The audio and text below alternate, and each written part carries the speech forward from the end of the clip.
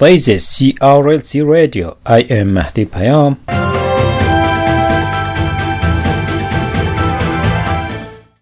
Today is Monday, 24th of June 2019.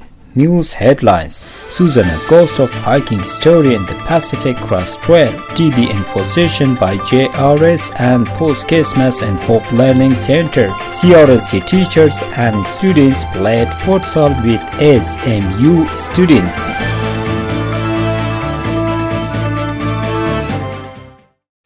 News details: Susan and Ghost of Hiking in the Pacific Crest Trail. According to Wikipedia, the Pacific Crest Trail, officially designated as the Pacific Crest National Scenic Trail (PCT), is long-distance hiking, the highest portion of the Sierra Nevada and Cascade Mountain Range, which 160 to 240 kilometers east of the U.S. This week, Susan is talking about.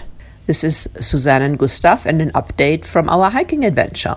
You may recall that we are hiking the Pacific Crest Trail.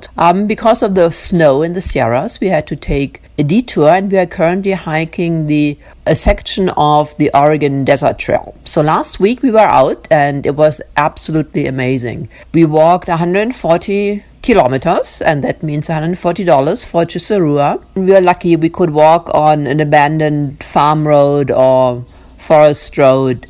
We came to lovely places such as the Burma Rim, Sandrock, the Lost Forest. Had an amazing thunderstorm one night where the sky lit up with lightning. Thunder was really crackling, and we were snug and dry in our tent. So now we are having a couple of days of rest, and then we'll continue our adventure next week, still in Oregon's high desert. Hope you keep following us. Bye.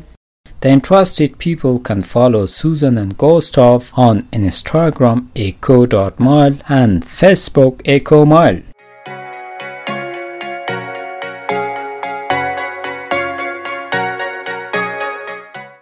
Last week there was the tuberculosis info session in the Hope Learning Center by JRS and Cisarua post-Christmas. I have visited the JRS Information and Advocacy Officer to know about the info session and TB cases around Cisarua. Can you please give us more details about the TB info session? I'm Bonita Prasetyo. On the 19th of June, we organized an info session on TB, and the place is on HLC. So at first we contact the public health office in Cibinong, Bogor, and then they refer us to go to the Puskesmas Cisarua, and we work together with the community, with the learning centers, and also with the public or governmental office, because we heard from some refugees that TB is one of the biggest concern among the community. As far as I know, Bogor or Cisarua is one of the endemic place of the TB. That's why they have the RSPG,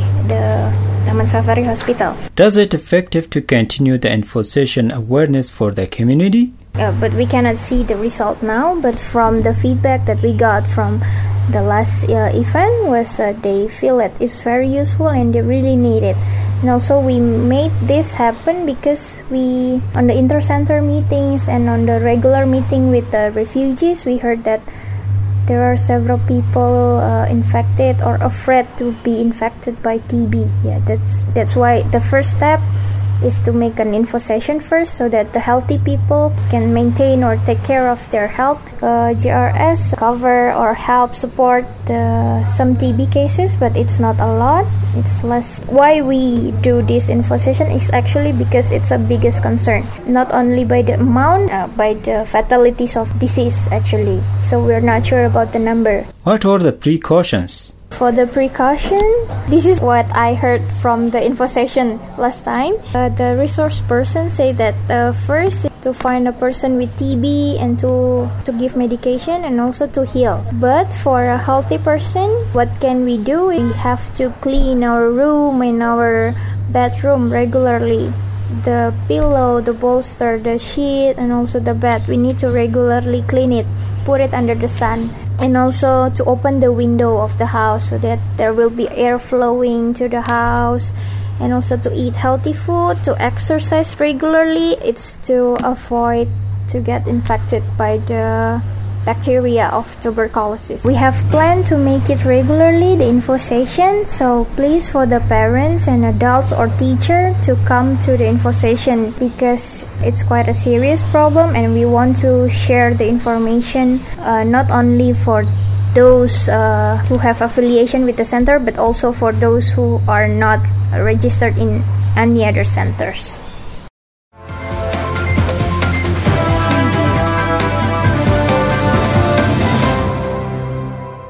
Last week, a group of students from Melbourne, Australia visited the CRLC. Khatira Amiri is reporting about their visit.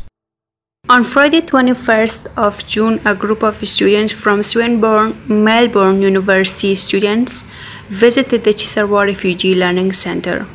They have played some fun games with CRLC students in the morning, but in the afternoon for 1.5 hours, some of them played futsal with CRLC teachers and students, and some of them shared their ideas about their fun times. I was a bit dusty. I hadn't played in a little while, but it was fun. It was relative fun. But I think our team lost because I went off. But I think it's really great that the girls and the boys are playing together and they're all playing. I think that's really great. All different ages. I think it's really awesome. Absolutely, there's a few superstars there, I think. I think everyone here playing futsal is a lot better than I am playing futsal.